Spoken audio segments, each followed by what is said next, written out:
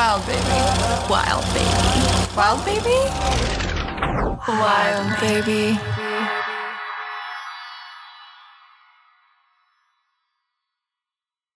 Welcome back to another episode of Wild Baby.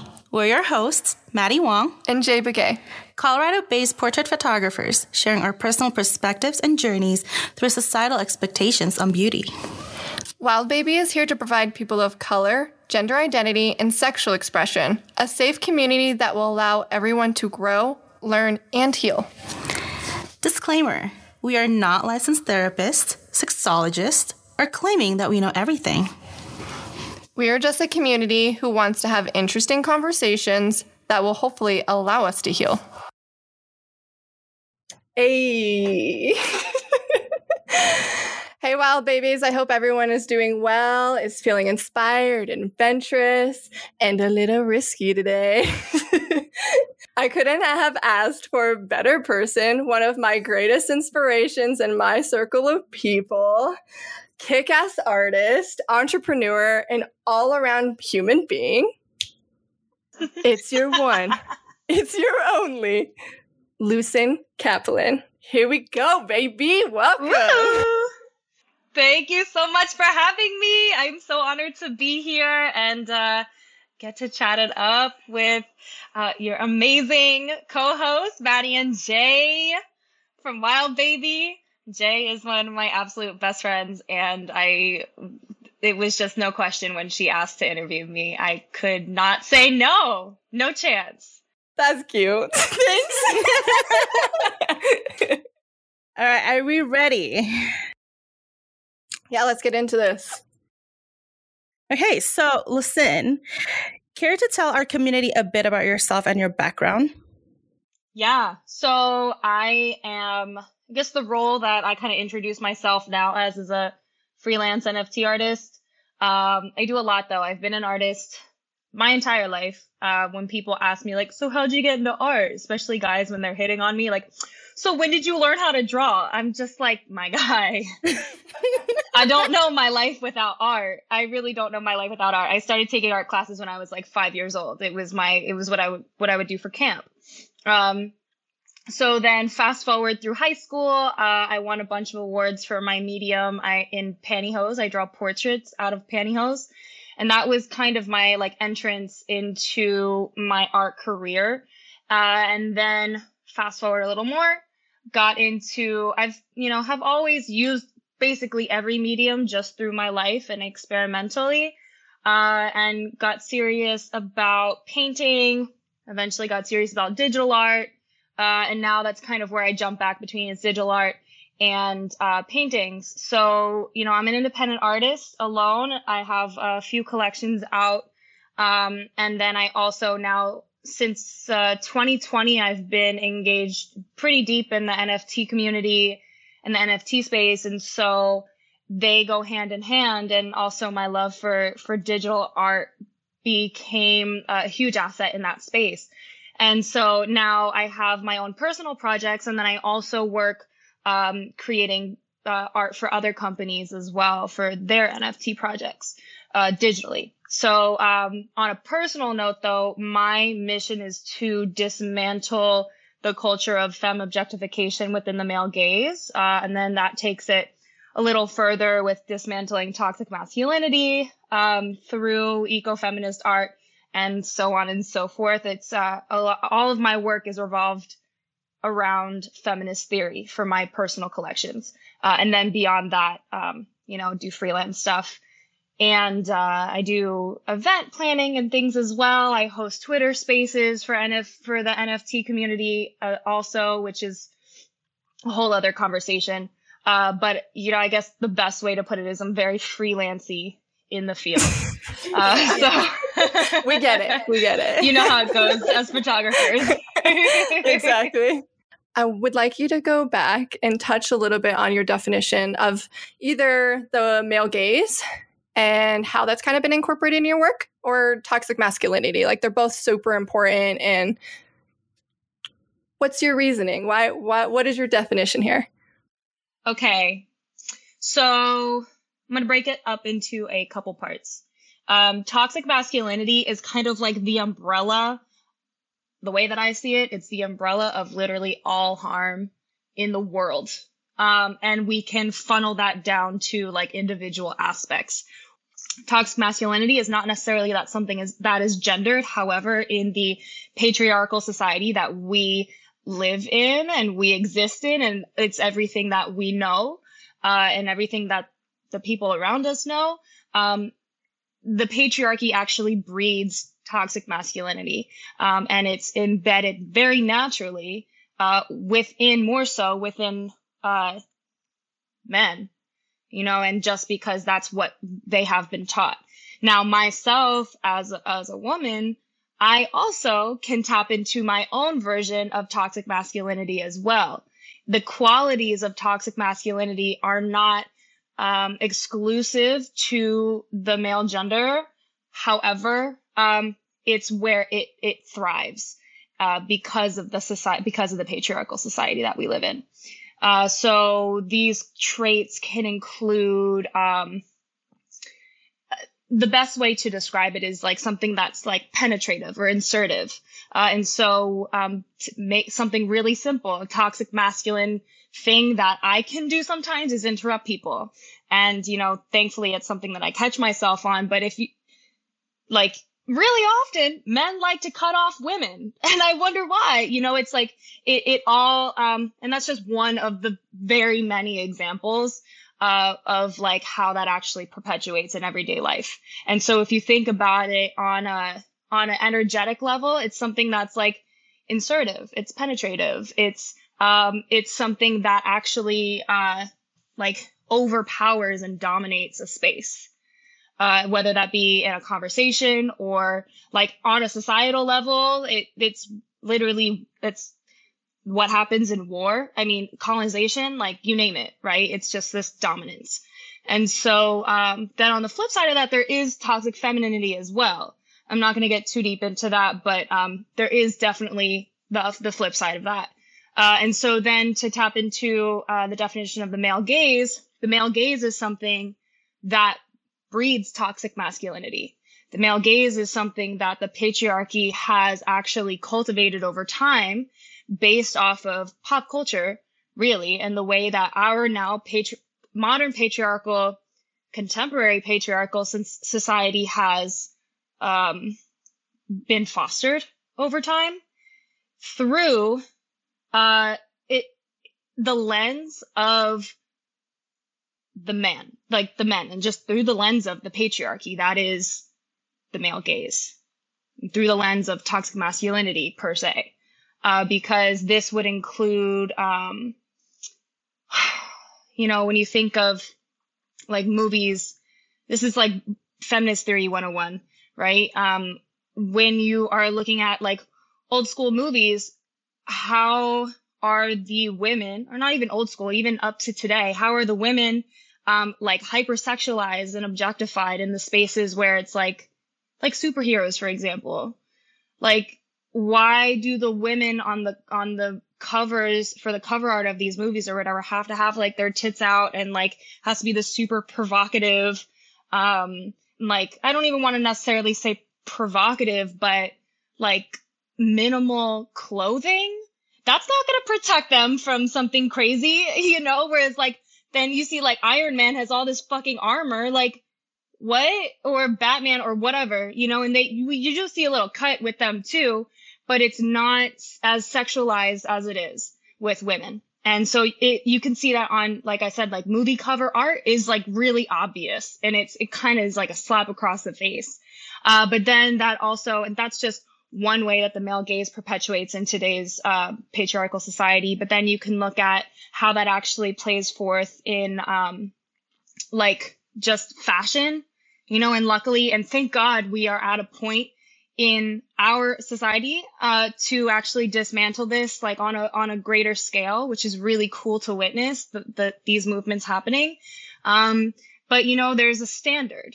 There's a standard of like straight, skinny, like maybe even blonde, blue eyes, or like tan, or like, whatever it might be, white, of like how these women should be. And back in, probably, I don't know what, like 80s, it would be like big boobs, small waist, like small butt. Mm-hmm. And then over time, now actually we're starting to see these like big boobs, no waist, big butt. How is that even natural? It's not. It's not. It's not physically possible. Right. I mean, for some very lucky people, it can happen, but it has become such a standard for what? It's for the male gaze. It's for that appeal for men. Yeah. So I love how you touched on toxic masculinity affecting the greater community in a sense, because I've only really heard it in perspectives aside from yours, as almost an attack at like the male community. But you mentioned how we are also, because of the, social standards for how men should show up, we then reacted based off of those. So you communicating before or to interrupt a man because a man has done that to us, shows up the same. It's just interesting. I've never really thought to think of like, oh my gosh, I'm also reacting in ways because of toxic masculinity. In addition, Maddie and I were talking about this recently. Yes. Do you know what I'm talking about? Okay, she knows. About the male gaze and how much it's affected people of color in the community. And that's why, and we have indigenous missing women. And the Asian community, which is still heavily being targeted against, is because of that sexualization of people of color. And so we're having so many missing people recently. And should we talk about it? No. But yeah, so let's. But like, I talk totally about it. Agree, Tell me. because like, not with the indigenous is the missing women. With the Asian is the yellow fever. It does sound bad, but like with me and my husband, he does find Asian women attractive. And for whatever reason, ever since he was a little boy, he's like, I want to marry a Chinese girl. It's always been like that. I don't think necessarily it's that yellow fever, but maybe it is. Like sometimes I kind of think about it. I was like, does he have that yellow fever? So like we would talk about how, okay, babe, before you met me, what kind of porn would you watch? And he would tell me I would watch Asian porn. And then I was like, okay. But I don't make that type of noise. Like when we get intimate, when we have sex, I don't make the noises that these women would portray in porn. And I was like, does that turn you on? And he was like, surprisingly not. And I was like, okay. So like, I kind of internalized, okay, does he have yellow fever? That's really interesting. I did some live streaming for a Singapore-based app during the pandemic. And there was a filter that we would put on, like it was embedded within the app. It was called Bigo. And I ended up, long story short, I ended up being like one of the top streamers on the app for like 3 months straight, which was really scary, actually. Mm-hmm. I had like, basically overnight, like 180,000 followers. And one of the things that always tripped me out was there was a filter that you could switch on, or a couple different filters that you could switch on for the camera when streaming. And the way that it would change, it would morph my face and my everything. It was so incredibly fetishizing. And now there were days when I would not use that filter and I would not get as many views or like as much interaction as I did without the filter. And I know it leaned a lot on the yellow fever, and which was really fascinating to witness as somebody who's like, I have no association with that culture at all, other than just me showing up in this Singapore-based app, and having to deal with people worldwide who then I actually was able to like tap into, it was all optics, right? Like how people like really did fetishize different images and body types and what stereotypes came into play with that. And then literally based off of these filters, how could I like actually change the way that I look to appeal to whoever's in the audience based off of their fetishes? So I'm not at all saying that that's a good thing. But to witness that on my side, to have to like actually alter who I was and to see what then I based off of that male gaze and that culture's male gaze. And I say that culture as in like, it was worldwide. It's not even just based in Singapore, but there was a really big, I don't even know where everybody was from. There was just a really big Asian community within that in the audience. And it was all men. I don't even want to say mostly men. It was all men. It was fascinating. Wow. So, yeah, absolutely. Yeah. Yeah. Yeah. So there's a lot there. Yeah. There's a lot to unpack within that. I think Jay, like another conversation. I know. Yeah. Like, yeah. So I don't want to spill out facts. Like I would like to have notes specifically on, those facts. And I did not bring them up because I didn't know we were going to have this conversation. So, but you can add them later. Okay, cool.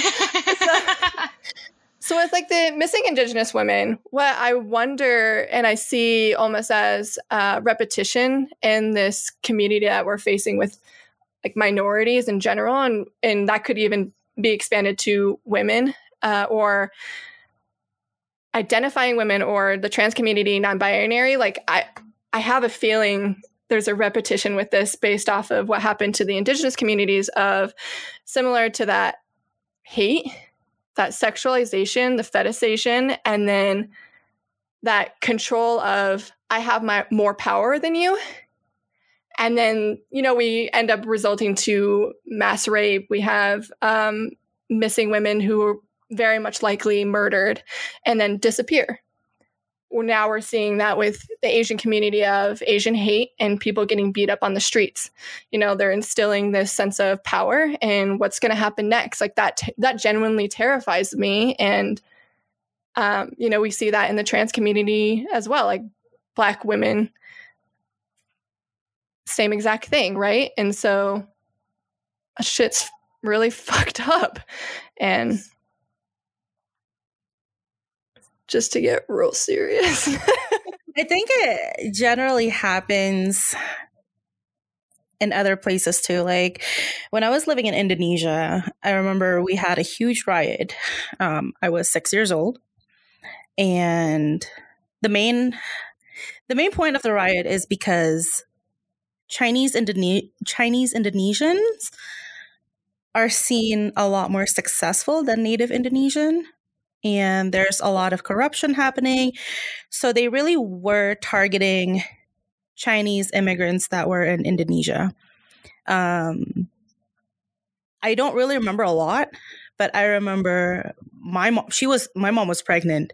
She was huge. And my mom came in the room. My nanny, my sister, and I were in the room. And my mom was like, I need you to grab this. It's a purse full of our passports. We were ready to book it. We were gonna fly anywhere outside of Indonesia. And all I could hear outside was people banging, like people shouting, screaming. Not until later, once I'm a lot older, that I found out that was the point where a lot of Chinese women were raped and murdered by native Indonesians. And it was scary because I didn't think it was about targeting the Chinese immigrants in Indonesia. I thought it was just a riot, and no, it was scary for me. And I don't know, like talking about this kind of reminds me of that. And I do think that also tie into how like power can instill that. Mm-hmm. That's terrifying. It's wild because it's based off of these sexual threats. and what in the places where we are the most vulnerable. And personally, like, I want to do everything in my power to dismantle those aspects. Just because we are vulnerable doesn't mean that we need to be taken advantage of. Even on the flip side, just because maybe somebody is seeing us enjoy ourselves and being in a moment of like joy or like personal pleasure or whatever that might look like, doesn't mean that we're even vulnerable. But our bodies are. And that is the most terrifying thing about having a vagina, about having like this place where someone can destroy everything that we know and enter a place that's most sacred to us. Which is why for me, on the most basic level, through my artwork and through all this, the stuff that I talk about and do, it's like, can we just let go of catcalling alone?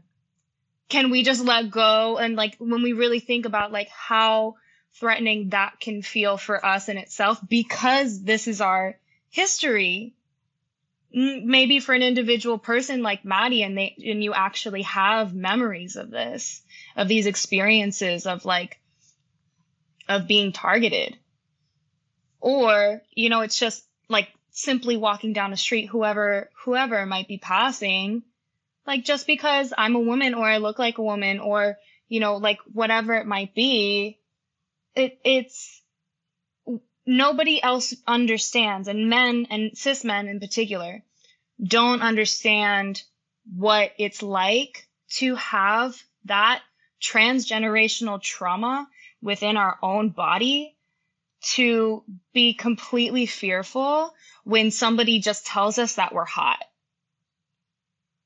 and what that brings up. And what's even shitty with that is that even if you respond to those comments,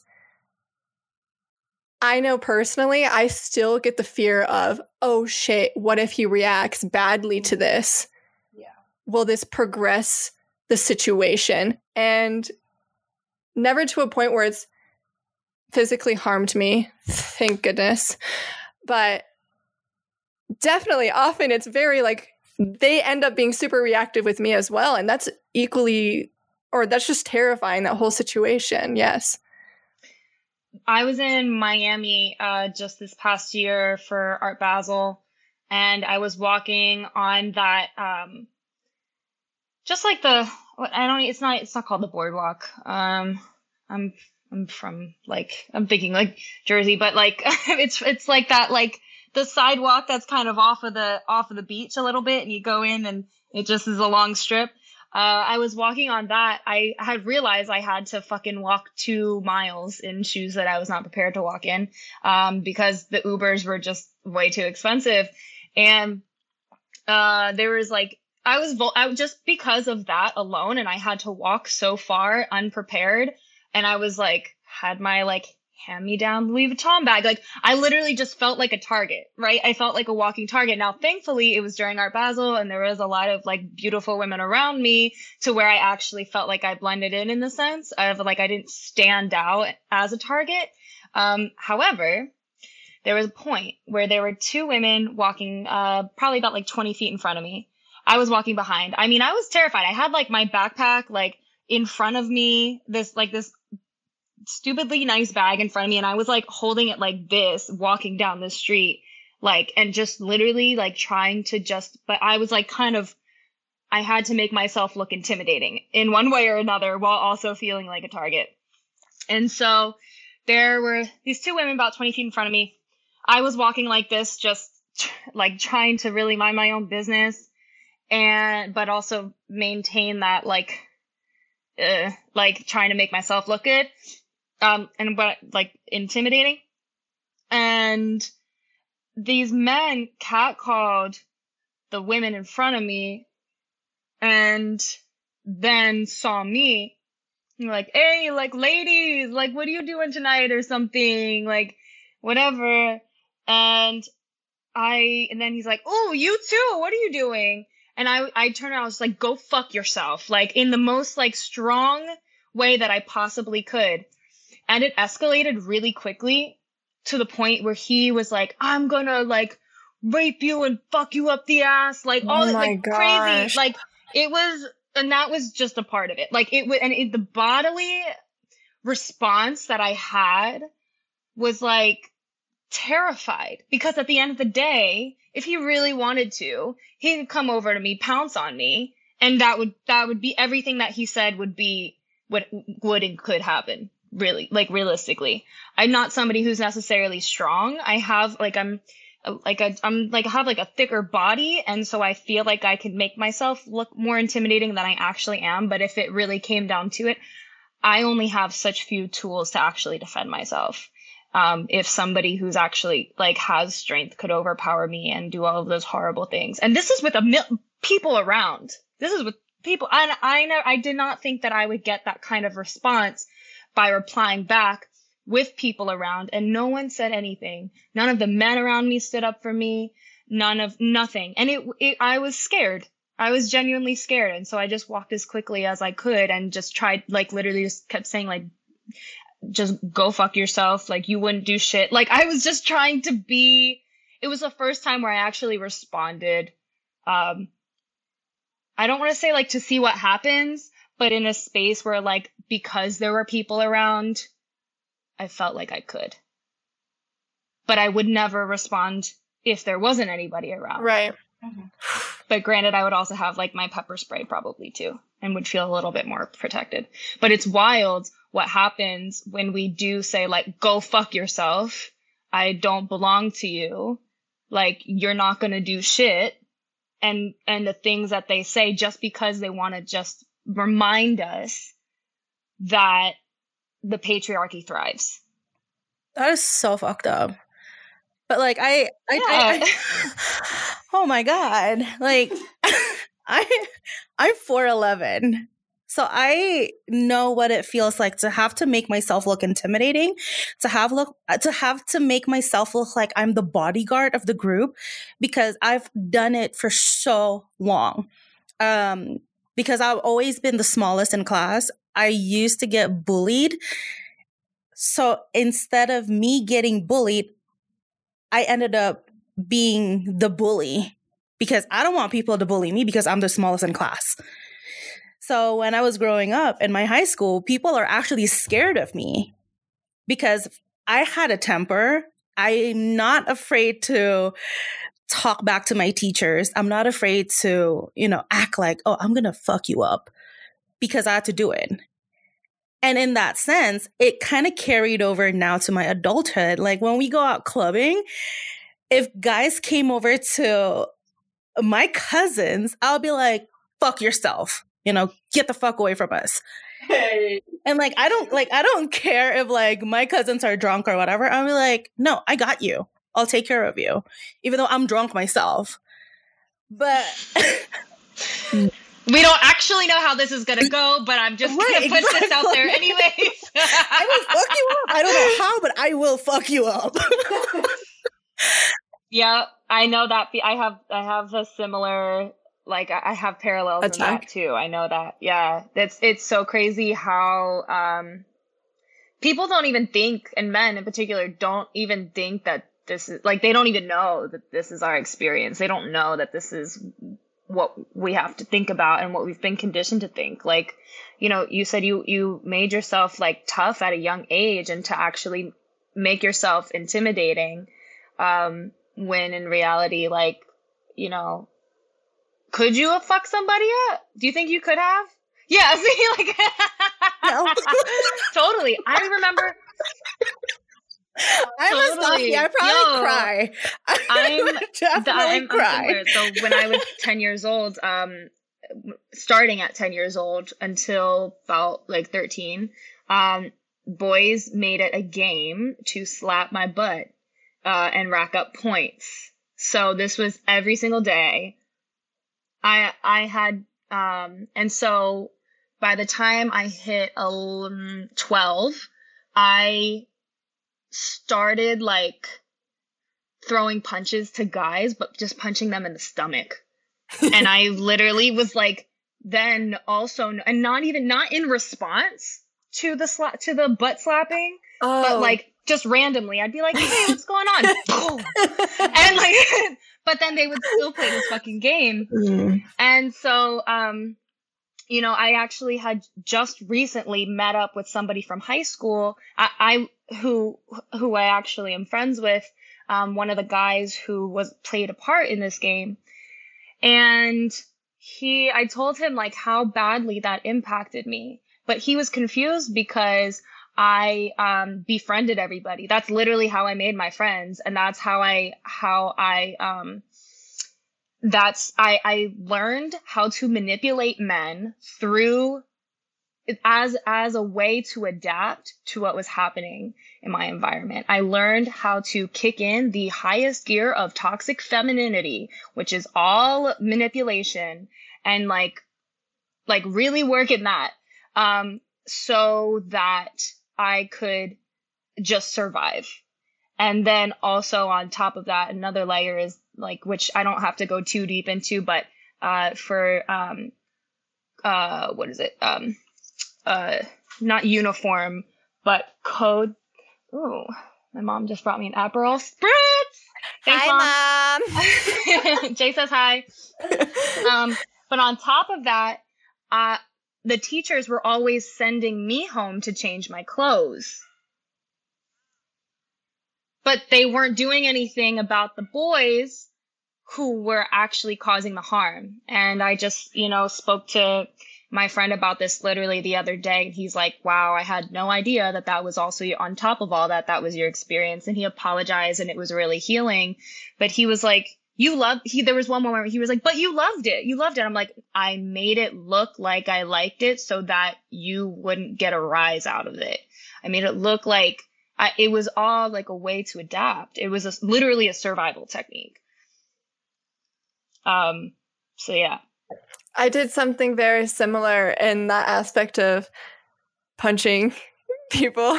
I grew up with brothers though too, but with their perspective, my mom's perspective, with me seeing, I'm a very observant person, so I'm very much watching how women are being treated and how they are reacting to guys and what kind of feels like it's stimulating. I'm very aware of that, and I was like, that's not happening to me. No.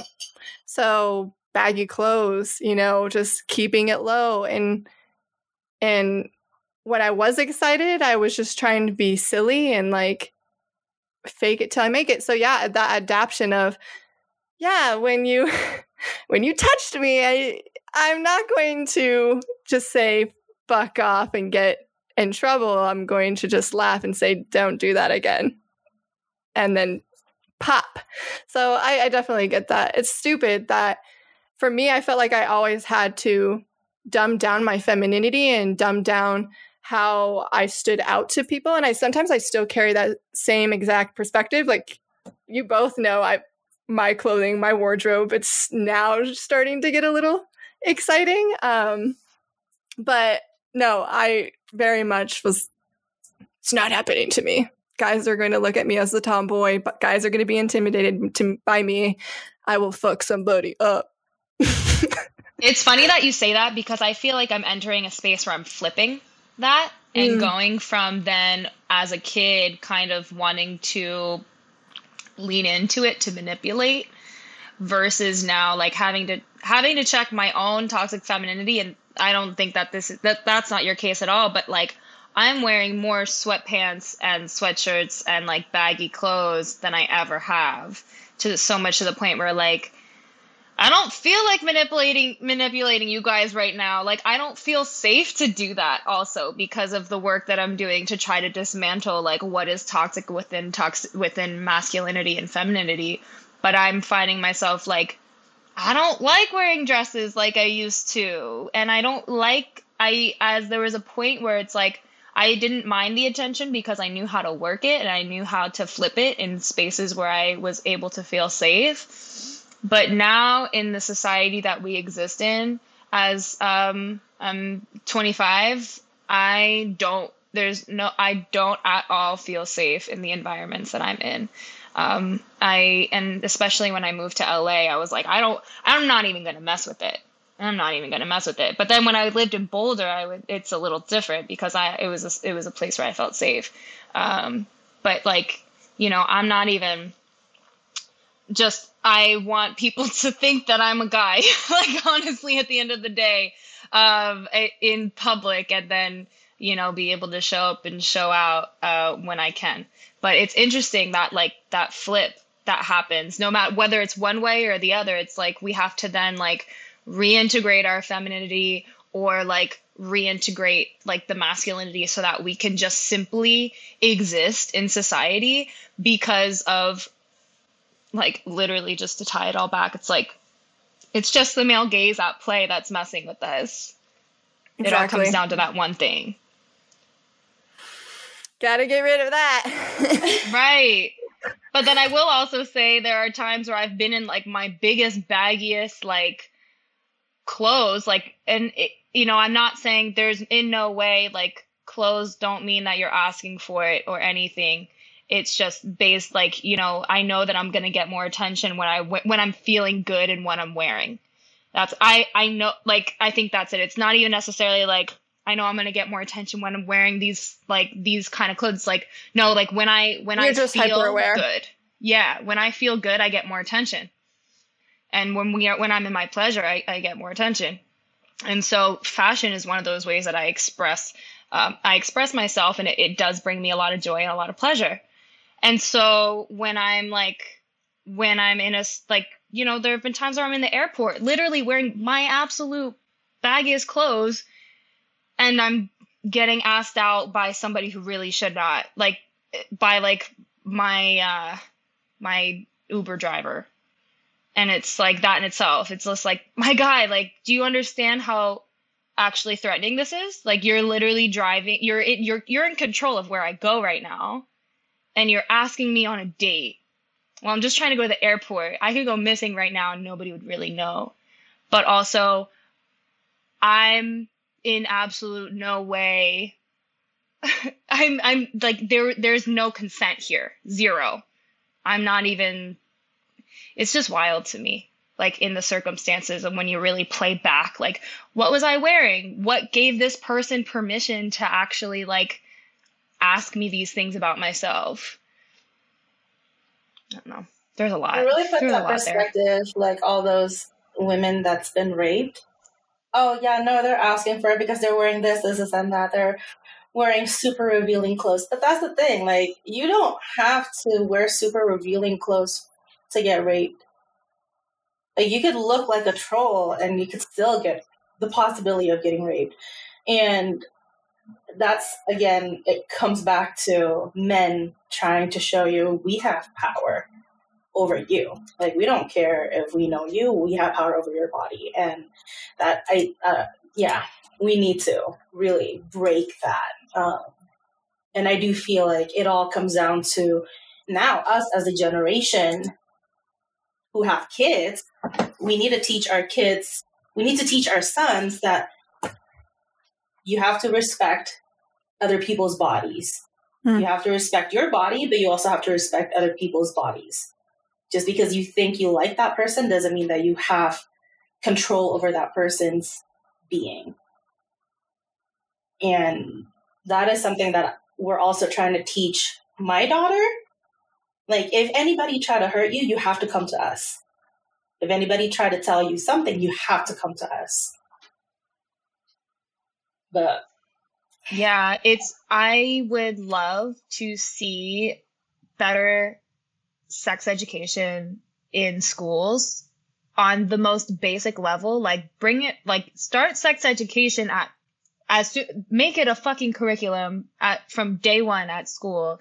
And sex education doesn't necessarily have to be like, even talk about the birds and the bees, right? It could literally just be like the most basic level of like, even just for like LGBTQ equality in the family space, like describing what that looks like and like talking, you know, some people can have this kind of family, some people can have that kind of family. And then, you know, like when you see a girl, like, and if you like her, like, you know, what do you say then? Because that stuff starts young. Yeah. It does. It's so basic.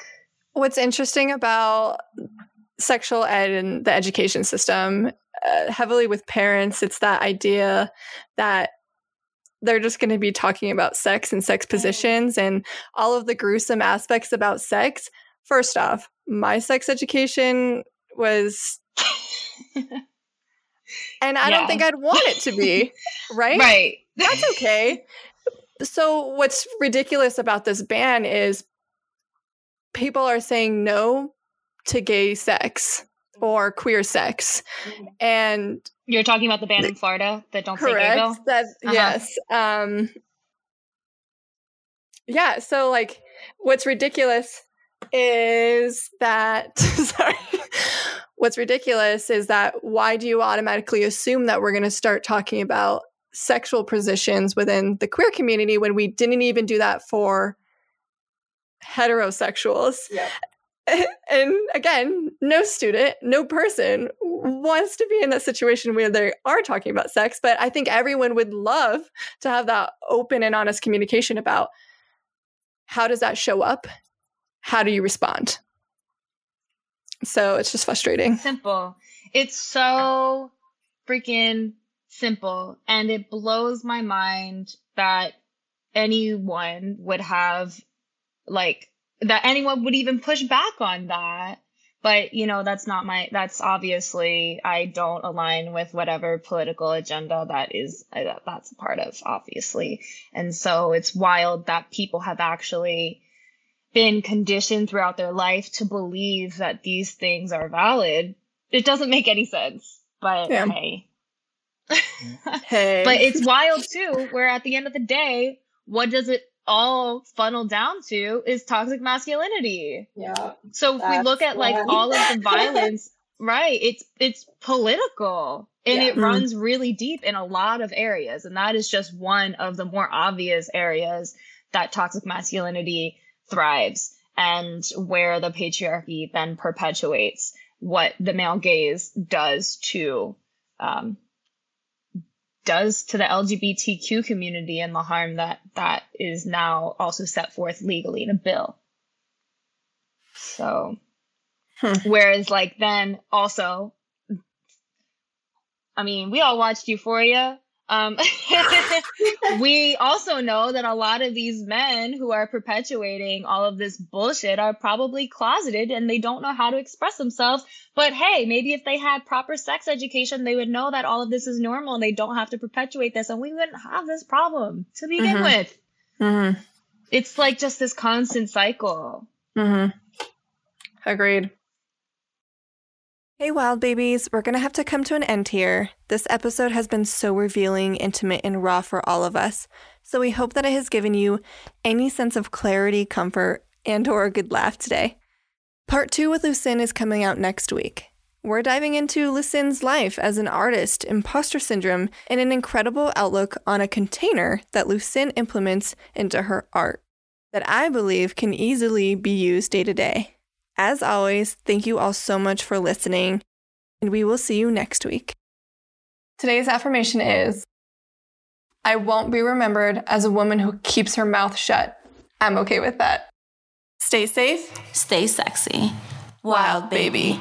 Oh, we're so cute. You like your cupcakes and sprinkles? Yeah. What else? That was a good cupcake.